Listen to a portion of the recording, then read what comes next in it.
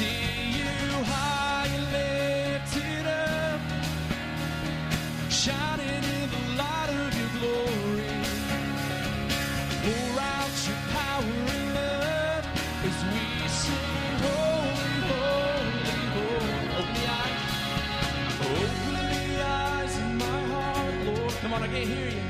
Open the eyes of my heart, 'cause I want to see you. 'Cause I want to see you. Open the eyes of my heart, Lord. Open the eyes of my heart, 'cause I want to see you. 'Cause I want to see you. Here we go. See you high and lifted up, shining in the light of your glory. Pour out your power and love as we sing, holy, holy, holy. See you high and lifted up, shining in the light of your glory. Pour out your power and love as we sing, holy, holy, holy. Lord, we just lift this up to you tonight. Lord, we just lift our hands to you, God, as we sing that you are holy. Can we all do that tonight? Can we lift our hands to the Lord? Let's all sing this in one congregation, in one accord. Here we go. We sing, holy, holy, holy. Holy, holy, holy. Holy, holy, holy. I want to see you. Do you want to see him tonight? Holy, holy, holy. Holy, holy, holy. Holy, holy, holy. I want to see you. See you high and lifted up, shining in the light of your glory.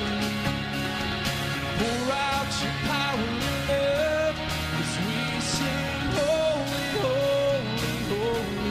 See you high and lifted up, shining in the light of your glory.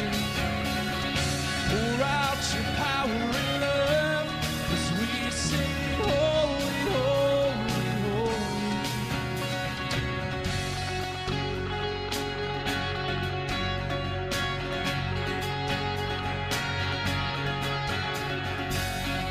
Give the Lord a hand clap of praise.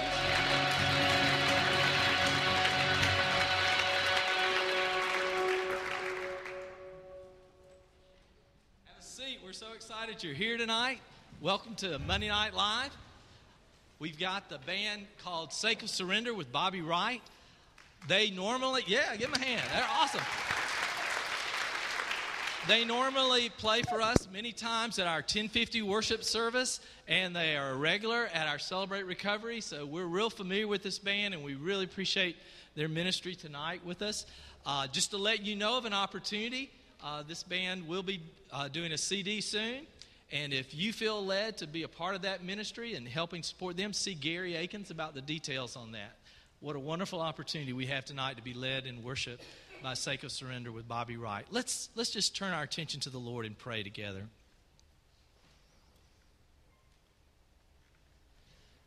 Lord, it's amazing the people you use to move our hearts.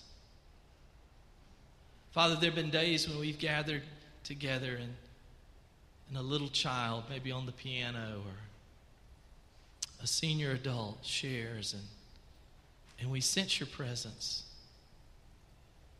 Father, we thank you tonight for Bobby Wright and the band, and we thank you for Crawford Loritz and those that are coming tonight to lead us in worship. But Father, we know that whoever stands here, whoever serves, that Lord, what really happens is what you do. So Lord, as we've just been singing, open the eyes of our hearts tonight to see you, whether we're expressing worship through our words and music, or whether we're listening with our hearts to your word. Lord, just give us the privilege tonight of being with dear brothers and sisters as we hunger and thirst and drink from you. In Jesus' name we pray together. Amen. Amen. We are excited that you're here, and we want you to feel welcome. It's going to be a great time of worship tonight. We would invite you to hang around after the service. Now, for some of us, hanging around is no problem. You'll hang around and you'll talk until the ushers come in here and cut the lights off, which is great. It's great. Some of us, it's a little more awkward to talk. And what we're going to have is a time of fellowship afterwards. After our service tonight, you're invited to a watermelon fellowship. You may, with the rain coming in, you might not need water, but just want to let you know, we're going to have a watermelon fellowship afterwards. So it's going to be a great opportunity just to hang out with each other, get to know each other. And remember, it's summertime, and so we don't have to just rush. We've got time. We've got time for each other.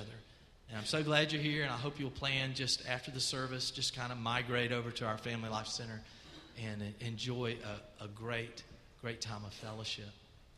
We will be receiving an offering tonight. I was telling our guests that, we're Baptist. We have a bulletin, and we'll also pass the plate. And just to let you know, what the offering will go to help defray some of the expenses that relate to Monday Night Live. Okay, so that's what that'll go towards. So feel free to give as the Lord blesses and leads you to do that. Tonight, our guest preacher is Dr. Crawford Luritz. In January of 1964, he committed his life to Jesus Christ, and he's been a follower of Jesus for many years. For many years, he served on the staff of Campus Crusade for Christ as a national speaker and director and leader in ministries. In 2005, he was called to be the pastor of the, now my mind's gone blank, Fellowship Bible Church in Roswell, Georgia. And he's been serving there since 2005. And we're just so thrilled. I'll never forget the most recent time I heard him preach was at my own church. Before I came here, I was the pastor of Heritage Baptist Church in Douglasville. And he came and did a revival for us and just did a wonderful job. So we're so excited for you to have that opportunity to hear him preach tonight. And so after the music and the time of worship, Dr. Crawford Ritz will come and share the word with us. We also have a custom as a Baptist is having an opportunity to greet one another. So let me invite you just to take an opportunity to meet everyone tonight, make everybody feel welcome. Let's stand to our feet. Let's greet everyone and just make everybody feel a part of this service tonight before we continue in worship.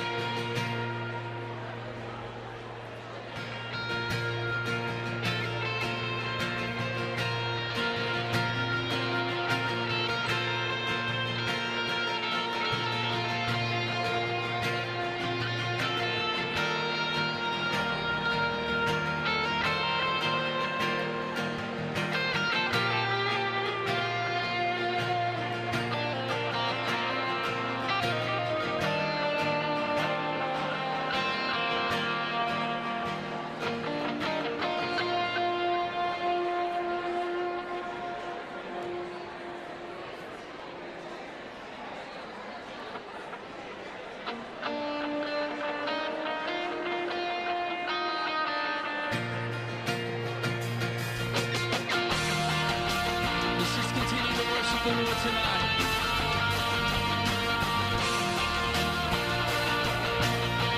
Y'all sing this with me. Here we go. Before the world was made, before you spoke it to be, you were the King of Kings. Yeah, you were. Yeah, you were. And now you're reigning still, enthroned above all. saints cry out, we join in as we sing, glory to God. Do you believe that? Glory to God, glory to God, forever. You sound great, keep it up, here we go. Glory to God, glory to God, glory to God, forever. Yeah.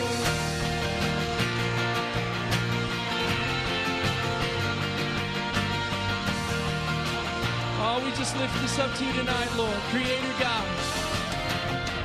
Creator God, you gave me breath so I could praise your great and matchless name. All my days, so let my whole life be a blazing offering, a life that shouts and sings the greatness of our King. Glory to God, glory to God, glory to God, forever. Just sing it out, here we go. Glory to God, glory to God, glory to God, forever. So take my life and let it be, Lord. So take my life and let it be all for you and for your glory. Take my life and let it be yours.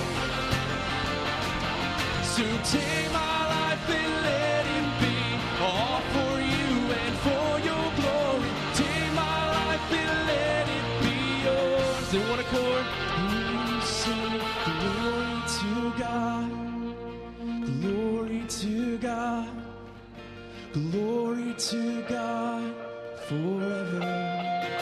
We sing glory to God, glory to God, glory to God, forever. Yeah.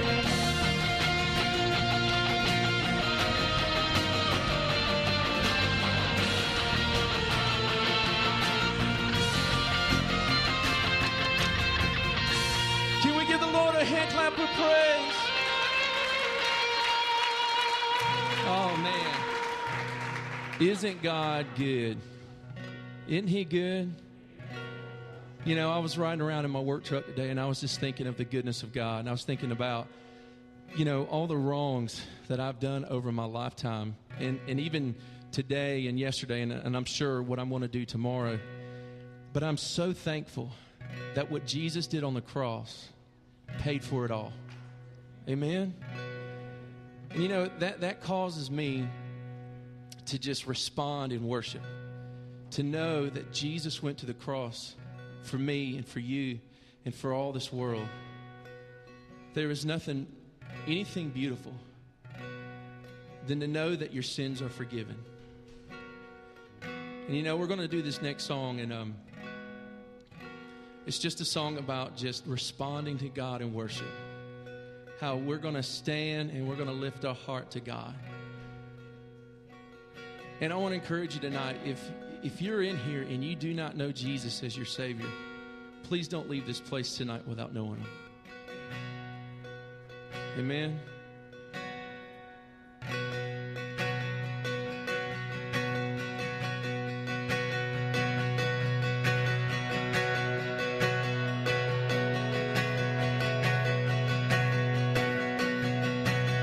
You still before creation,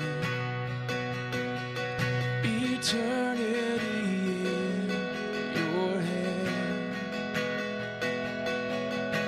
and you spoke the earth into motion, my soul now to stand.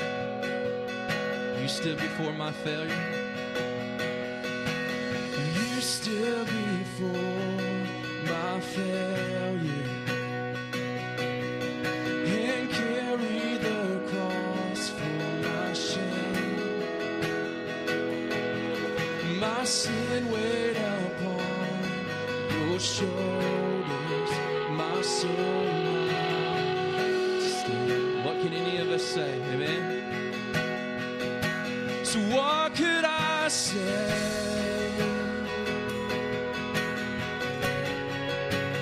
What could I do?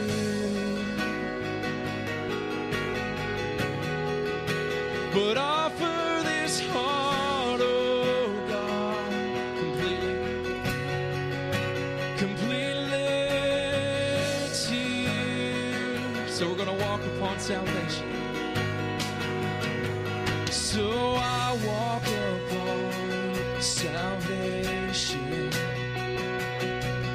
Your Spirit alive in me.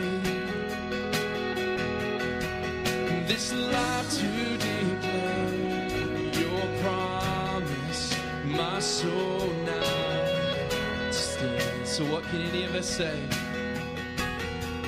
So what could I say?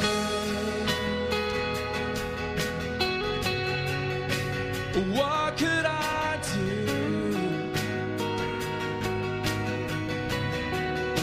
But offer this heart, oh God, completely to you. Just sing it out. So what could I say? So what could I say? So what could I do?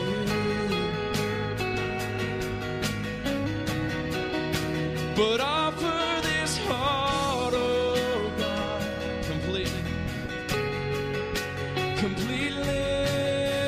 to you. So we're going to stand and we're going to lift our heart to Jesus tonight. Here we go. So I'll stand with arms high and heart upended in awe of the one who gave it all.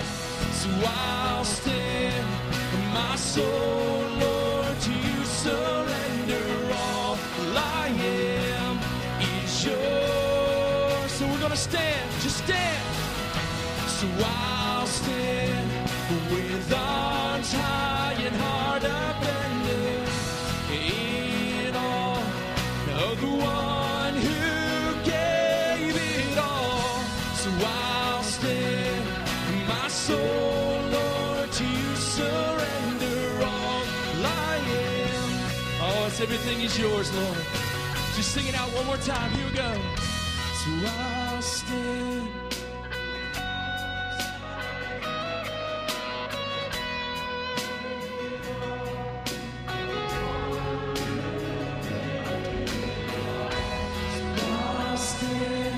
There you go. Everything we are, God. One last time, here we go. So I'll stand with arms high and heart upended in awe of the one who gave it all. So I'll stand, my soul, Lord, to you surrender. All I am. Oh, everything is yours, God. Everything is yours.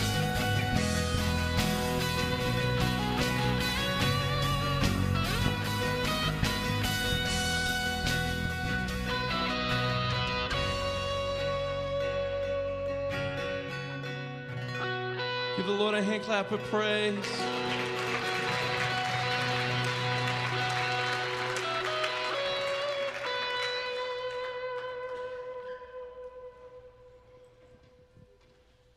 Let us pray.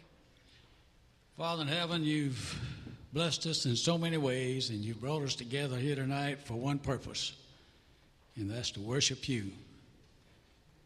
We pray as this one that you brought here, as he opens your word to us, we just pray that we'll open our hearts and our minds to hear your word and place it in our hearts. That as we live from day to day, that we let others know that we know you as our personal Savior. So we just pray that you'll bless everyone here tonight. Pray that we'll all have a good night's rest. As we bring our offerings, we pray that you'll just use them and bless them and multiply them so we can let many more people know, Father, that you died and that you rose and that we might have eternal life. We just believe in you. These things we pray in thy holy name. Amen.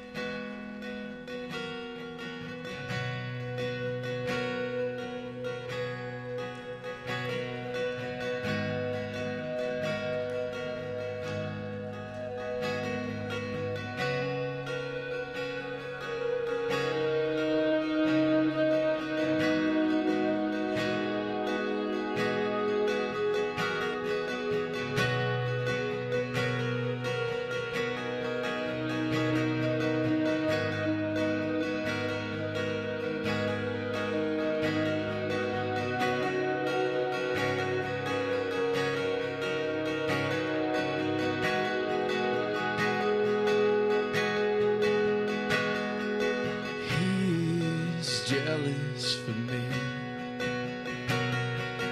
Love's like a hurricane.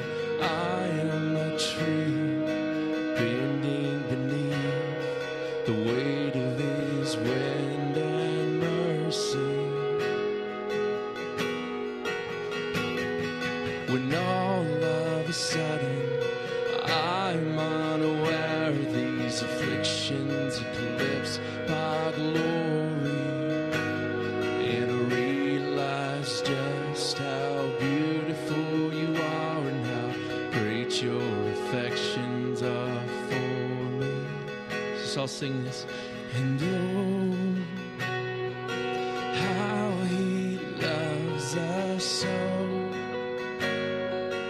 Oh, how he loves us.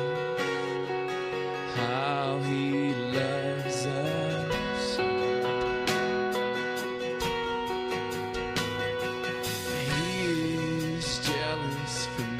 Believe that?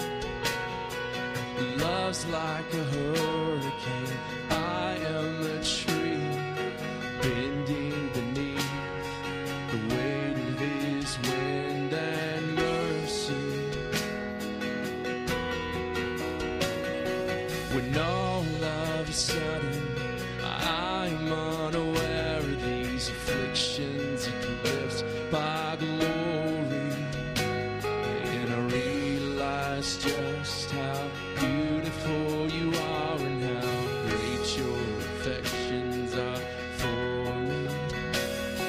And oh, how he loves us, oh, how he loves us, how he loves us, oh, yeah, he loves. Yeah, he loves us. Oh, how he loves us. Oh, how he loves us. Oh, how he loves. Do you believe that tonight? We are his portion. And we are his portion. And he is our prize. Drawn to redemption by the grace in his eyes. If his grace is an ocean, we're all sinking. And heaven meets earth like a unforeseen kiss, and my heart returns violently inside of my chest, and I don't have time to maintain these regrets when I think about the way that he loves us. Oh, how he loves us. Oh, do you believe that tonight? Just sing that out to the Lord tonight with everything you have. Oh, we love you, Jesus.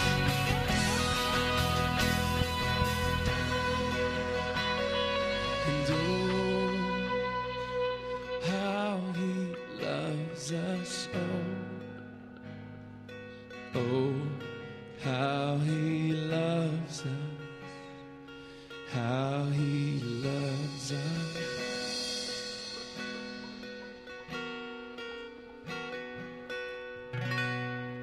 Father, we just thank you so much for this time of worship, God, that we can come into your house.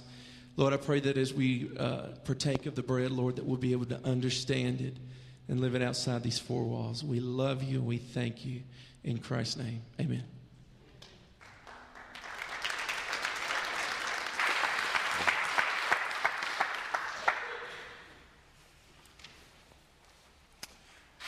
Thank you so much, gentlemen. Well, good evening. Good to see you here this evening. It's a joy to be here. I'm glad you're not swimming down here like we were up in Atlanta. Has it been raining for the last? Oh, my goodness. Unbelievable. Yeah, that's right. There you go. Well, let me get something out of the way. By the way, I'm Crawford Loritz and just delighted to be here. But let me get something out of the way real quickly. How many of you are sleepy? Just tell the truth. You sleepy? Okay. Here's what I want you to do for me. The worst thing in the world for a speaker is to look out and see his audience fighting sleep. So don't fight it. I mean, really. Don't fight it. Just go ahead and have a nice sleep. We've got some pews emptied here. You can lay down or whatever. And, just go ahead and go to sleep. You have a nice sleep. I won't take it personally. I've slept on the best of them, so what goes around comes around. So just help yourself. But don't do one of these two things, okay? If you feel like sleeping, just go ahead and sleep. Give into it. But don't do like this. That's distracting. Just sleep. And the other one is, please don't do like this, pretending as if you're reading or praying. Now we got character issues. That's lying. So just go ahead and sleep. It is a real treat for me to be here with you and to be down here in Tifton. I've driven through here or passed here on I-75 on the way down to Florida a number of times and never had the great privilege of being here. And although the time with you is very brief, you all have spoiled me already, and I'm enjoying this hospitality here. So it is a treat. And it's also just a joy for me to have with me one of our staff from our church, Brandon Howland. Brandon, would you stand up and say hi to the folks? And Brandon is... I'm a bit biased, but he is the best senior high pastor in the world. And Brandon is also an incredible communicator of the gospel. If you ever get a chance to hear him speak or preach, he's pretty remarkable. It's just good to be able to hang with him. I really do have an integrity issue. In your program, you see where I said that I was going to speak on getting the most out of life and reference the book of Ecclesiastes. I very seldom do what I'm about to do. I don't do this often, but driving down here, I had this incredible sense that I was to change the message. And I'm prepared to give that message. This is not some kind of like, well, he didn't study, so, let's go with what works. No, honestly, that's all prepared. I can give you the outline for it and everything. But as I drove down here, just increasingly, I've had this burden to go in a different direction. And so if you will forgive me, and hopefully that's not an integrity issue with you, I do feel led to change. And one of the things that's humbling when you preach, you realize that, you're not the fourth member of the Trinity, so only God is that consistent. And so I'm going to do that tonight. I'm going to change the message. Would you bow your heads with me for a word of prayer? Father, we thank you so very much for Jesus. We thank you for your goodness. And Lord, we do need to confess that sometimes we sing songs and we hear the words of these songs and we don't take enough time to marinate in the meaning. And that is an incredibly profound, remarkable thought, that you love us so. And God, I pray for that person tonight that's struggling with self-esteem and feelings of rejection and wondering if they're valuable and obsessing over whether or not they bring much worth to life. Will you lift the curtain a bit, and may they see the remarkable, incredible, unconditional, sacrificial love of our great God. Now, Father, move us and take us to where we need to be. Oh God, we pray that you'll speak to us tonight. You know, I don't have anything to say that can change anybody's life. I can't even change my own. But Lord, we know that you have spoken and your words are life. Give us life tonight, we pray. In Jesus' name, amen. If you have a Bible, I want you to go to the very last book in the New Testament, the book of Revelation. And I just want you to turn to Revelation chapter 2 and leave it open there for a while. I want to talk a little bit about an extraordinarily familiar passage of Scripture. If you've been a follower of Jesus longer than a couple of years, undoubtedly you probably have heard a message or two on the text that I want to talk about. And I do want to talk this evening about recapturing our first love. My wife and I, May 22nd, celebrated our 42nd wedding anniversary. She is the greatest thing, the greatest gift next to Jesus in my life. She is a remarkable woman. I mean, I married above my head. She is an amazing gift. She's the mother of our 4 kids and the Mimi, grandmother of our 8 grandchildren, and she is a gem. I wish you could meet her. I love her to death. But I got to tell you how we met, and I'm going somewhere with this, so hang in there. I got to tell you how we met. We met in undergraduate school. I had broken up with my high school sweetheart. I had gone with this young lady for quite a while, all through high school, and we were in love, L-U-V. It was deep. And so, you know, just before I went back, about a week or so before I went back to begin my sophomore year in undergrad school, girlfriend kicked me to the curb. Now, can you believe that someone would break up with this? And, yeah, yes, I could see it. But at any rate, so she broke up, and I was actually, this is true story, I was devastated. And so I go back to campus, and this first day back on campus, I'm in my dorm room, I'm down on my knees. It's a true story. I'm down on my knees praying, God, no more women. They mess you up every time. And I'm going to stay focused, just you and me, Jesus, this semester, just the two of us. Not going to be distracted or deterred. I'm not going to date. I'm not going to, I'm just going to stay focused on Jesus and in your word.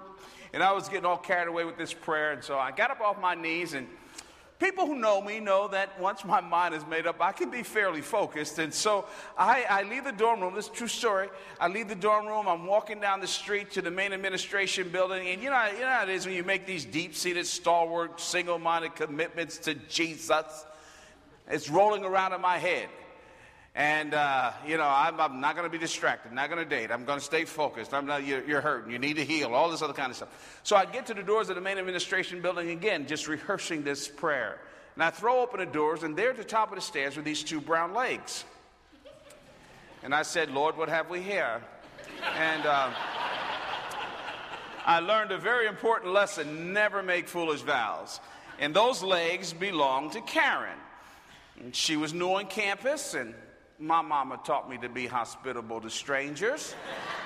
And so I said, hello, I'm Crawford Loritz, and I think that you're new on campus, and I'm your tour guide. And I've been showing her around for 42 years. Here's the point. Here's the connection. I hope there is a connection in this. Here's the connection.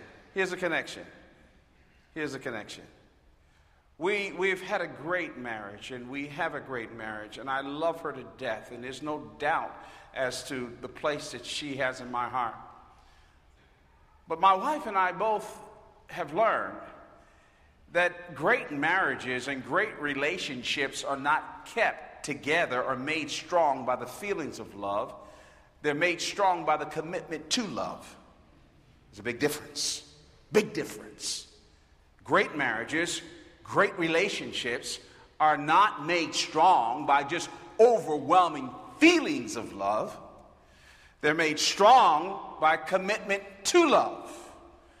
And that doesn't mean that they're polar opposites. There are great feelings in the commitment, but the commitment is our priority. It's most important.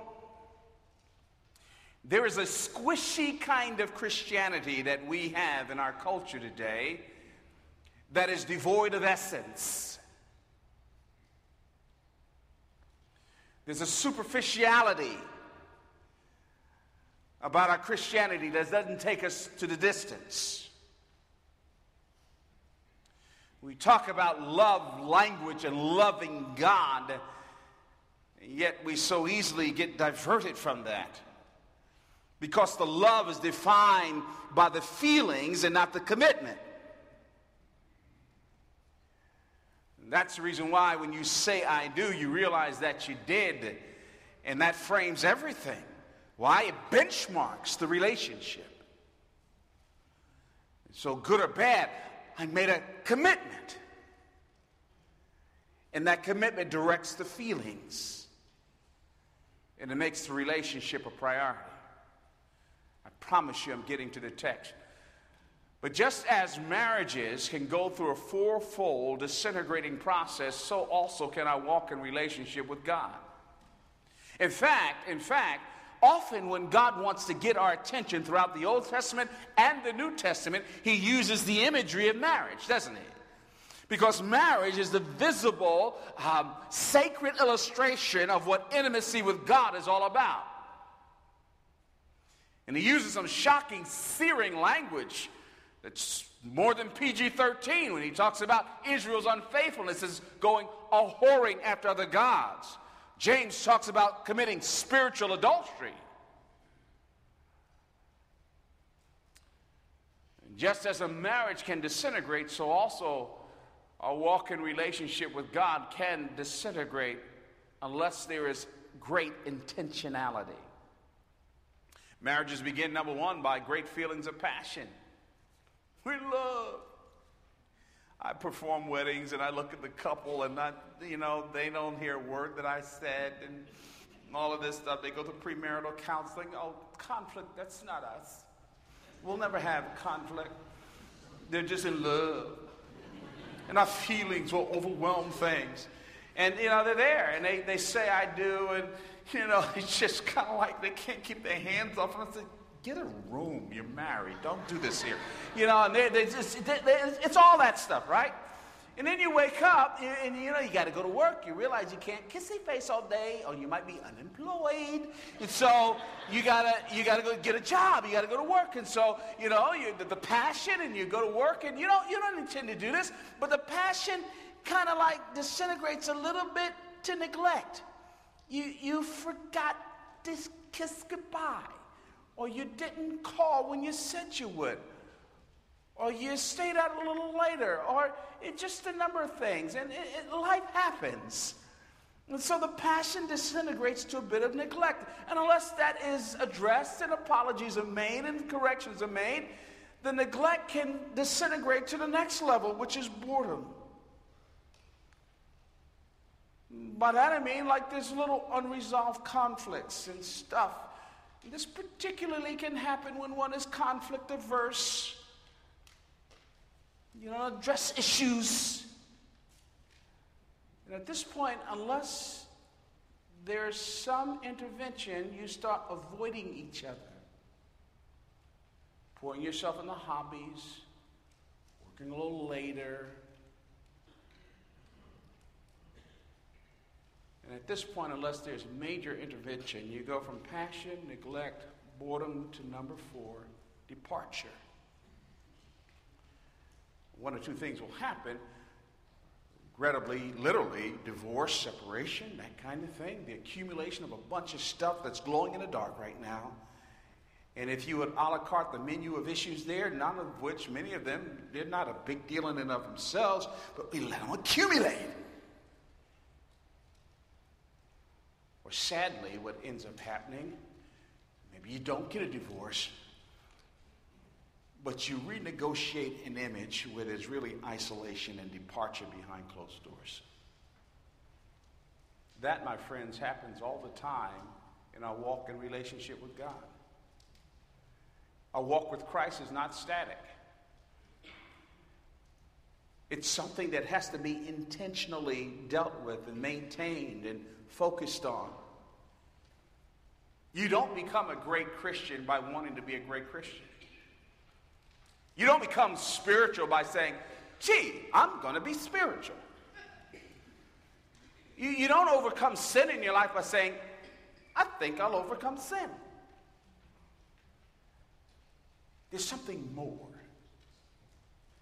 In Revelation chapter 2, I really believe that this is a prophetic word, and I don't use that term loosely.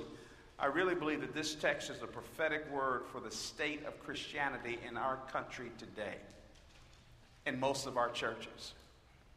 As you know, that Jesus dictated seven letters to John as he was in exile on the Isle of Patmos.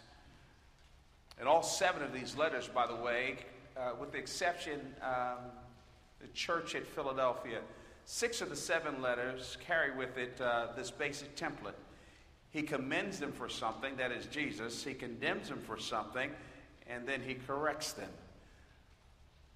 So there's commendation, condemnation, and correction. And as I said, the church at Ephesus represents us. He tells John to pick up his pen and he says, I want you to write the church at Ephesus. I got something to say to them. You look at verse 1, he says, to the angel of the church in Ephesus write the words of him who holds the 7 stars in his right hand, who walks among the 7 golden lampstands. Now I want you to notice what he commends them for. He says, I know your works, your toil, and your patient endurance, and how you cannot bear with those who are evil, but have tested those who call themselves apostles and are not, and found them to be false. I know you are enduring patiently and bearing up for my name's sake, and you have not grown weary. Now, I want you to notice something. You stop reading right there that Jesus basically commends them for 2 things. 2 biggies. Now, by the way, this is standing O from Jesus himself. You got to understand, and you have to feel the context here. Sometimes history dulls the emotional passion of the immediate setting. Now, the church at Ephesus was not one big, huge church, mega church. My research indicates it was a series of small house churches dotted around the city of Ephesus. And over each one of these house churches was an elder. So you may have had, 12, 13, 14, 15 people huddled together into these small adobe-like buildings, meeting together. And put yourself in their place. Here you're gathered around in this circular letter, that's what it's called. It's circulated among the churches. This circular letter is being read, and the elder stands up and reads this. And from the mouth of the master himself, he's commending us. And in these verses I just read to you, Jesus is commending them for 2 things. Number 1, he's commending them for right behavior. Notice the verbs in verse 2. I don't want to parse all of this out, but it says, I know your works and your toil and your patient endurance, and you cannot bear with those who are evil, but have tested those who call themselves apostles and are not, and have found them to be false. Number 1, he commends them for right behavior. Good for you. Great. By the way, you need to feel the tension here. There's no protracted sin that he's pointing out. Nobody's living in immorality. Nobody's sleeping around. No murderers. No excessive liars. So on balance, you're a squeaky clean joint. A good place. He commends him for right behavior. Secondly, he commends them for right beliefs. There's a line, I think the New American Standard Version puts it this way. You have put to test those who call themselves apostles and they're not. Inherent in that observation is simply this. You have a right theological framework. You've got a right understanding of truth. So much so that you're able to judge that which is true or false. So there's no heresy here. There's no false teaching here. If people are not believing some squirrely stuff in this church, they got good, biblical, solid theological framework. Now, you're looking at me the same way that I did a number of years ago when I first read this text, and I'm going, well, dude, what's the problem? Isn't that what you want? You move to a new city, you're looking for a good church. You want a place where the people are not morally crazy. They're right behavior. And you want a place that squares with this book. Right beliefs.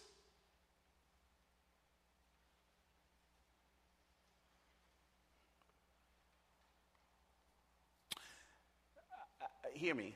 I'm too old to do recreational preaching, so I'm going to be very direct with you. Listen to me. Listen to me. As a pastor and one who's been in ministry for over 40 years, let me tell you something. The most damning, dangerous people to the cause of Christ are good, moral Christians who have good, sound theology. I'll say it again. No, you didn't mishear me. Potentially the most damning, dangerous people to the cause of Christ are Christians who are basically moral and they have basically a good truth framework.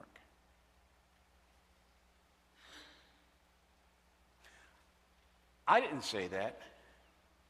Jesus says this in his text. I didn't just say that, by the way, for shock value. Listen to what Jesus says. You are sitting in this house church next to your husband or wife. The elder stands up and he's reading this letter from the mouth of the master himself, Jesus. And Jesus is giving a standing ovation. I want to commend you, church at Ephesus. Right behavior. Right beliefs. But notice what he says here.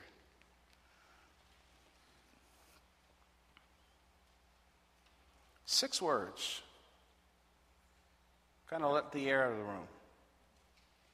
But I have this against you.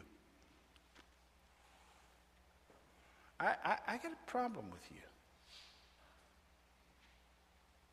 And if you're like me, I mean, I'm sitting there going, what problem? You just said I behave right. You just said I believe right.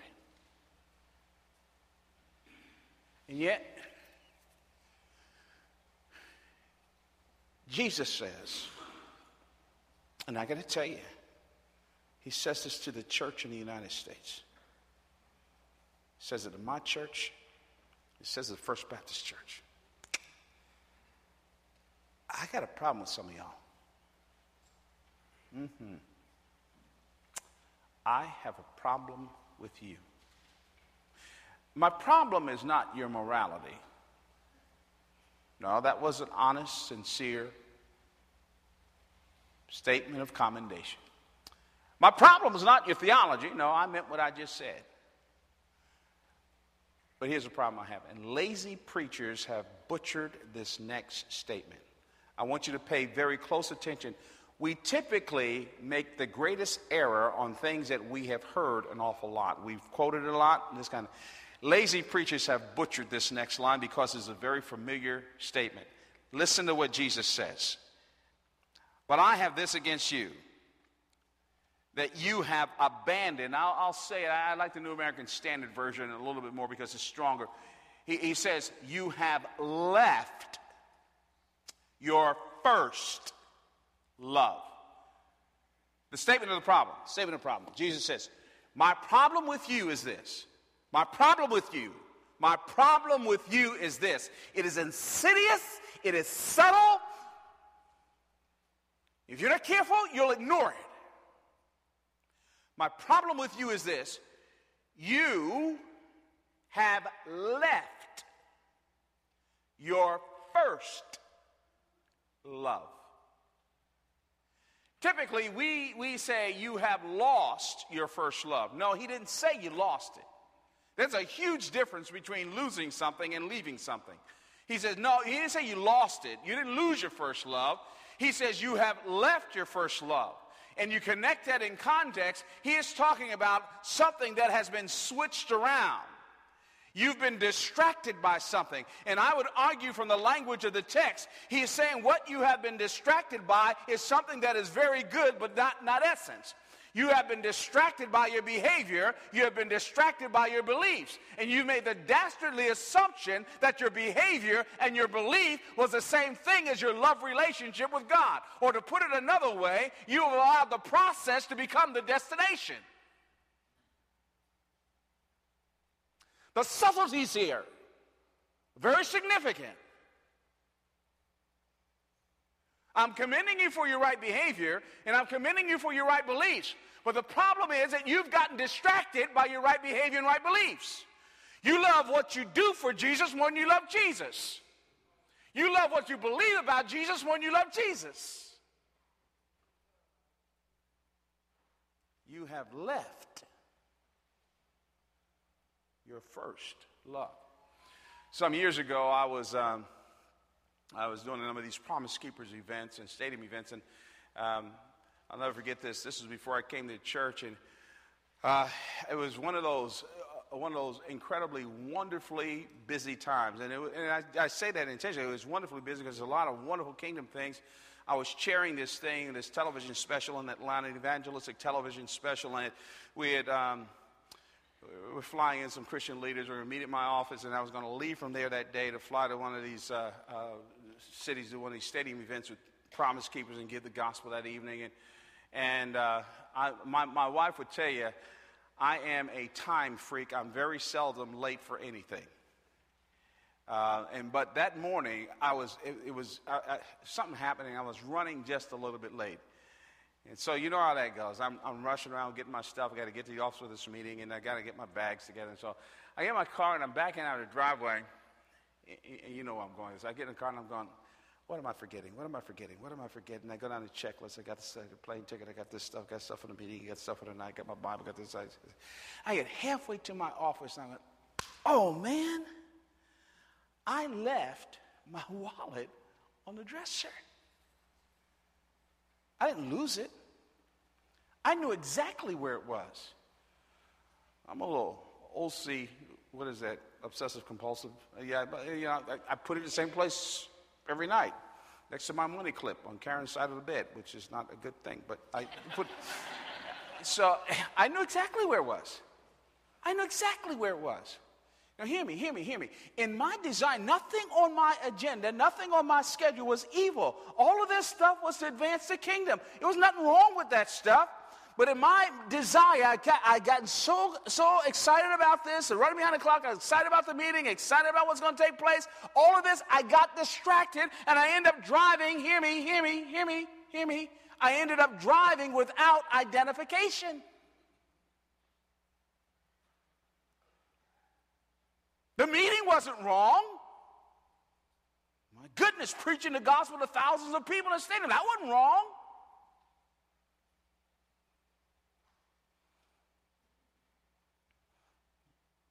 But the cops had stopped me, I wouldn't have been on the airplane.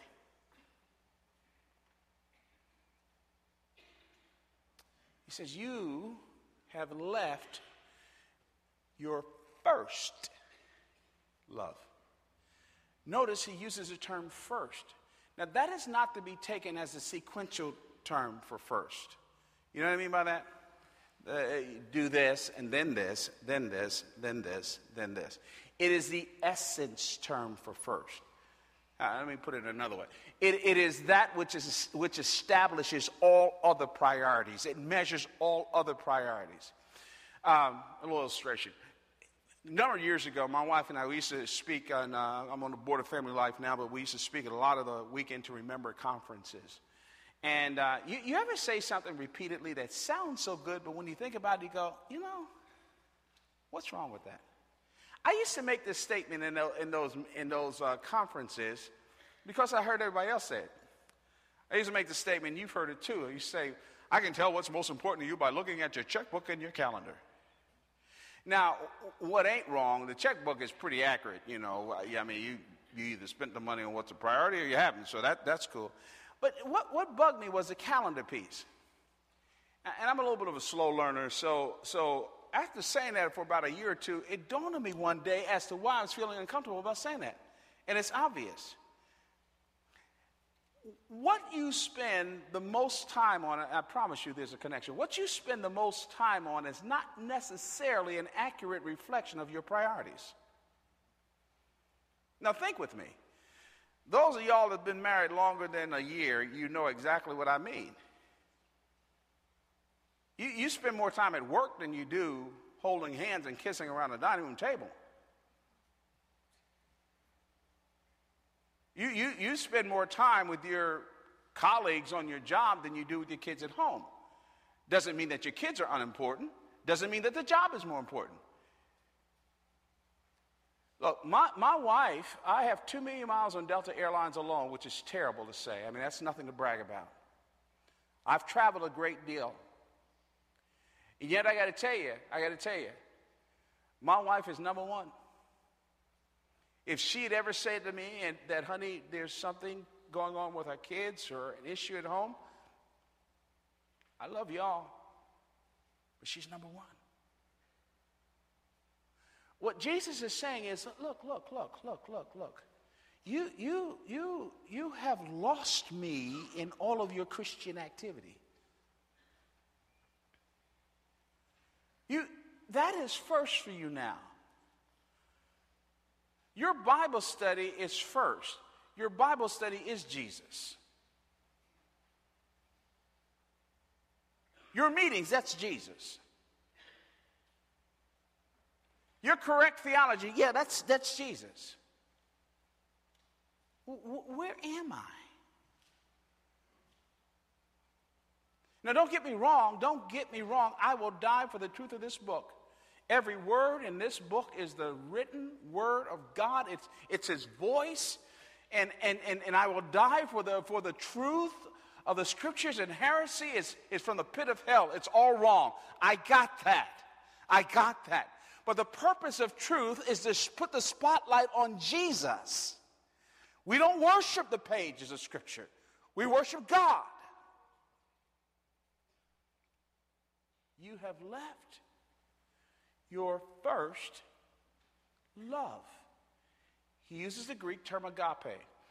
Now, we make too cute a distinction. I mean, there is a difference between phileo, eros, agape. Those three dominant New Testament words translated for love. Phileo is brotherly love. Eros, erotic, is sensual love.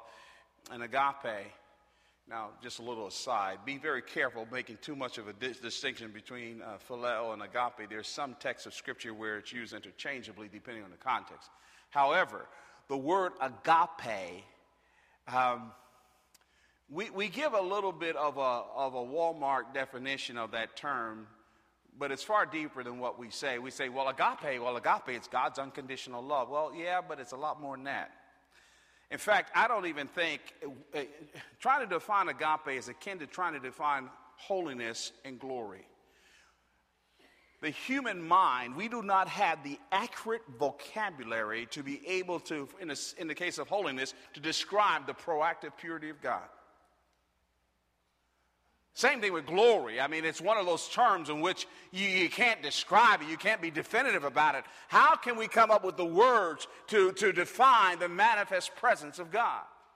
And so it is with agape. It is more than just God's unconditional love. It is a pursuant love. It is a love that we know nothing about. It is so foreign to us. It is lodged in the very nature and character of God. And really, when he says you have left your first love, push the rewind button, go back to Acts chapter 19 when the church was established there at Ephesus. Ephesus was one hellhole. Read the New International Standard Bible Encyclopedia's article on Ephesus. I don't want to describe it too much because it's beyond R-rated. They had temple prostitutes, male prostitutes. These folks was not saved in your gated, from your gated communities, all right? Paul did more miracles in Ephesus than he did at any other place because of the demonic activity. So it's as if Jesus said, oh, look at you now. Not sleeping around anymore. Wonderful. Not cussing anymore. Great. Not worshiping the goddess Diana anymore. Oh, wonderful, wonderful, wonderful. Good, good.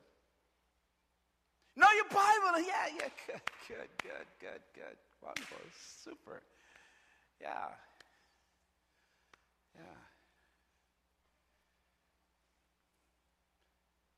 Who got you here? Who got you here?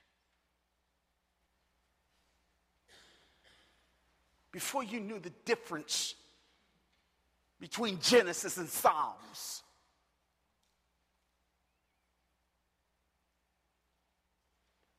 when you didn't have the power to overcome your temptations,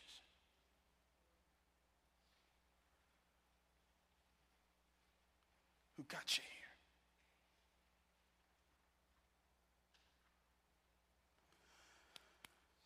Well, he commends them for right behavior, right beliefs. I know it's a heavy word, but there is quotes around condemnation. It's not final.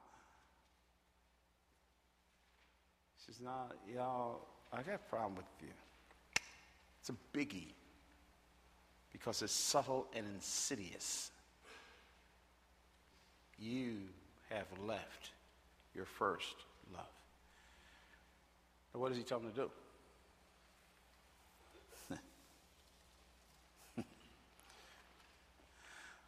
For the sake of time, I'm not going to go beyond verse 5, but I want you to look at the first part of verse 5.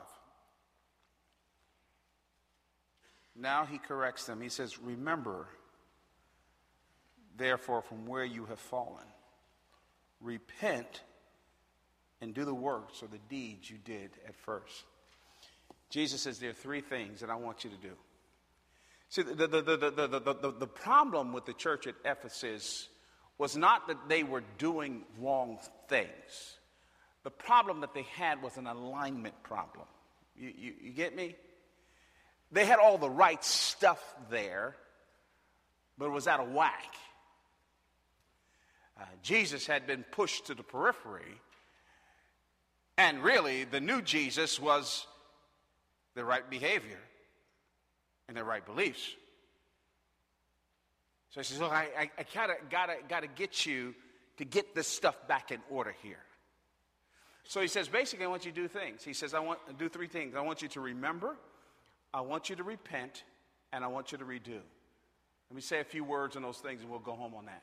Number one, he says, I want you to remember. Remember. That's a very interesting Greek word. It's a double entendre.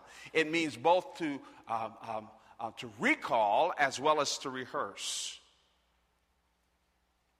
Both passive and active. It means to recall as well as to rehearse. It's almost as if he said, "Hey, stop,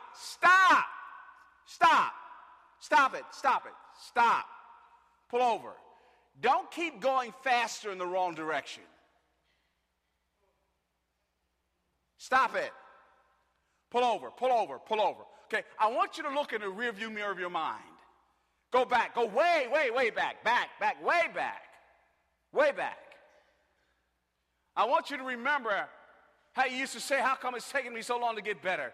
I want you to remember and feel the filth and the dirt and the guilt that you are under. I want you to go back and remember before all this stuff became cultural Christianity to you, before it became a little bit of religious tradition to you. I want you to go back. When you used to ask yourself, what's going to happen to me if I should die? Just go back there.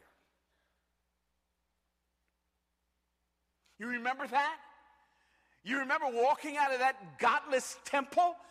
There in the agora, the marketplace, you saw this little short dude, my servant, the Apostle Paul, that was talking about this man that died on the cross and rose again from the dead, and he arrested your attention. You remember that? Remember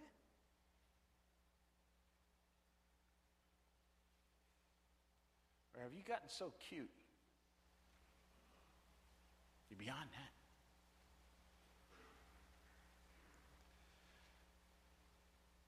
The word also means to rehearse.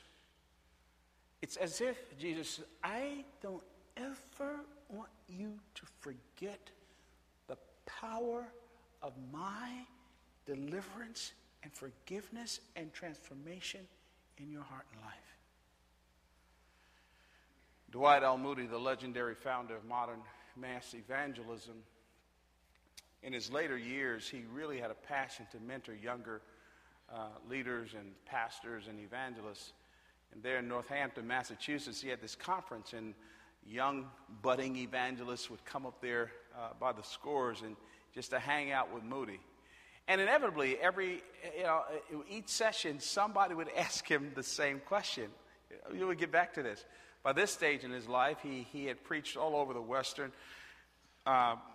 world, obviously Great Britain and the United States in great demand. Huge crowds would come after him. And so they would ask him this question in varying forms, but basically this question.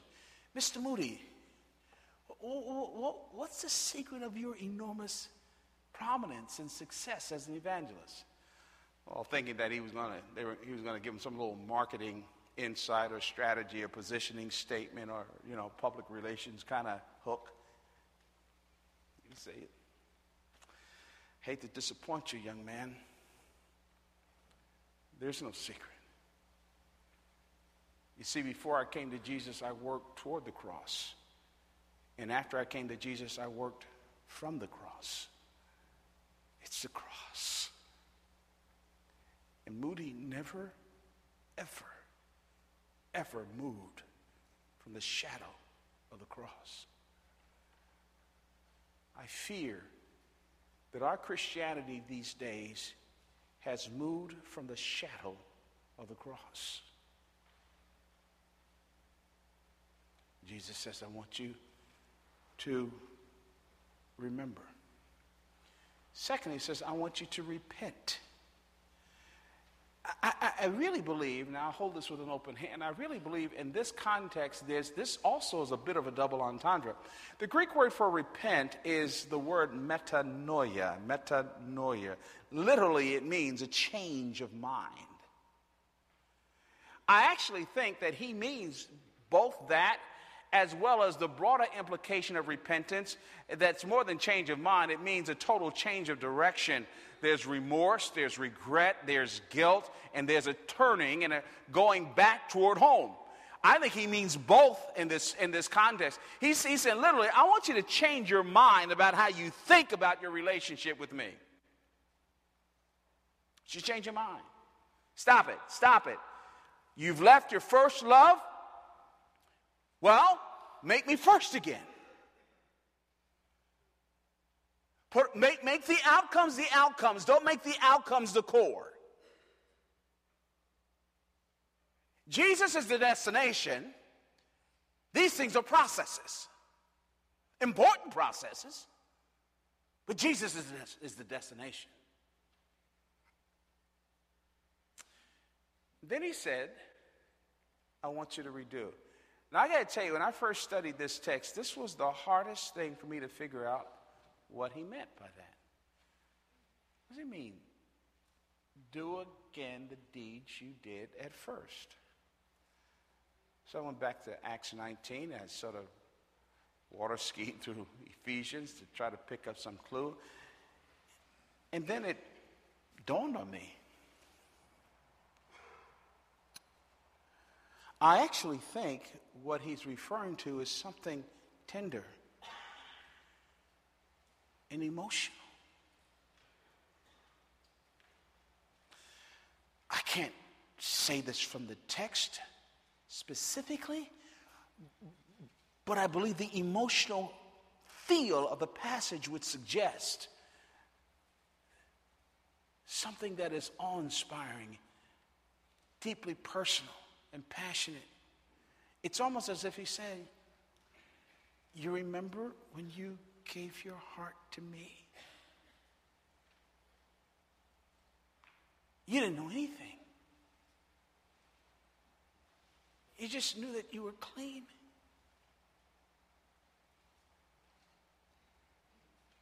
I can recall when I was 13 and a half years old and I gave my heart to Jesus. This sounds corny, but I tell you it's the truth.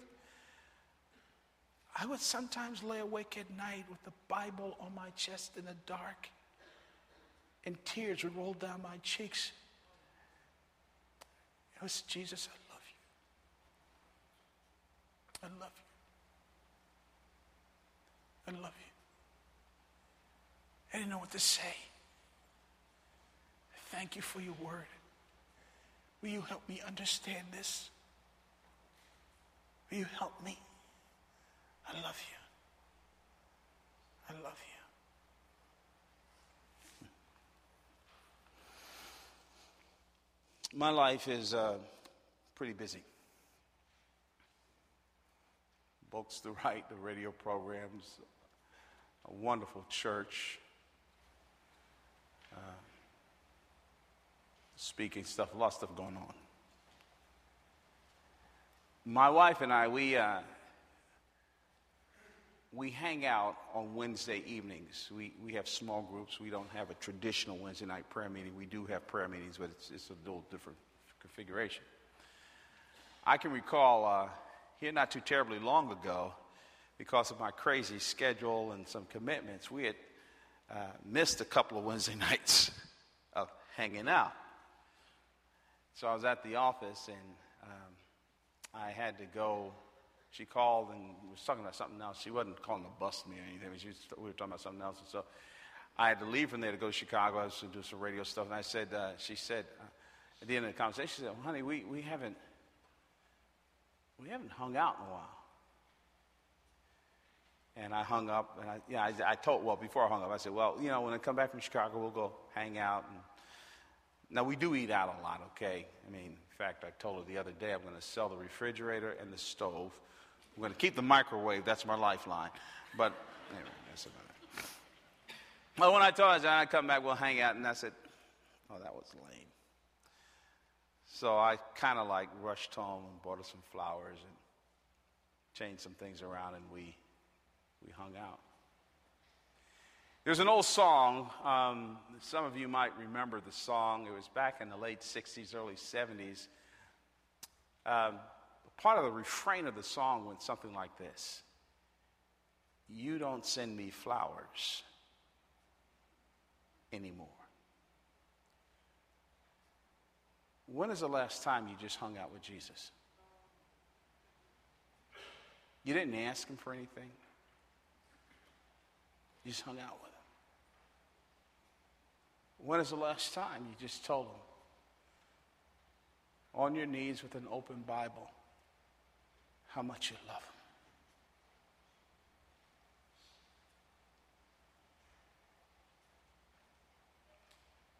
Do we love him? You see, that's the key to revival. It's that protection of that intimacy with him. Not with the stuff about him, but with him that gives us life. Some of us this evening, we may need to confess some sin. We've allowed ourselves just to be good, nice Christians. Ain't doing nothing, but we're good and nice. Nice families, on balance. Is that what you want to be? Is that what you want to be? Is this a nice Christian? It is that niceness that is killing the church.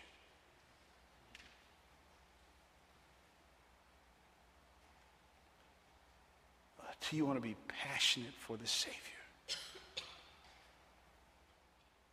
A lover of Jesus supremely. It says, I'll do whatever he tells me to do. I'll go wherever he tells me to go. I'll be whatever he wants me to be. Jesus is my life. Father, we thank you for your Spirit. We thank you for your word. We thank you for your presence. Lord God, we pray in the name of your Son that you will shake us from a nauseating, sickening complacency.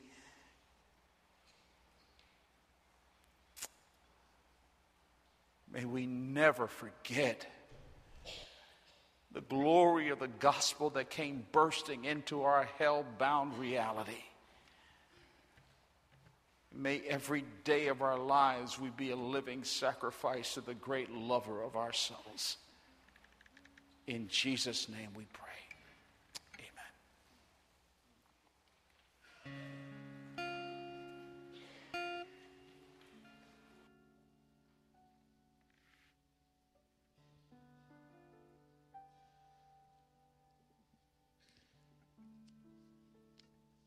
I know the Lord has spoken to your heart tonight.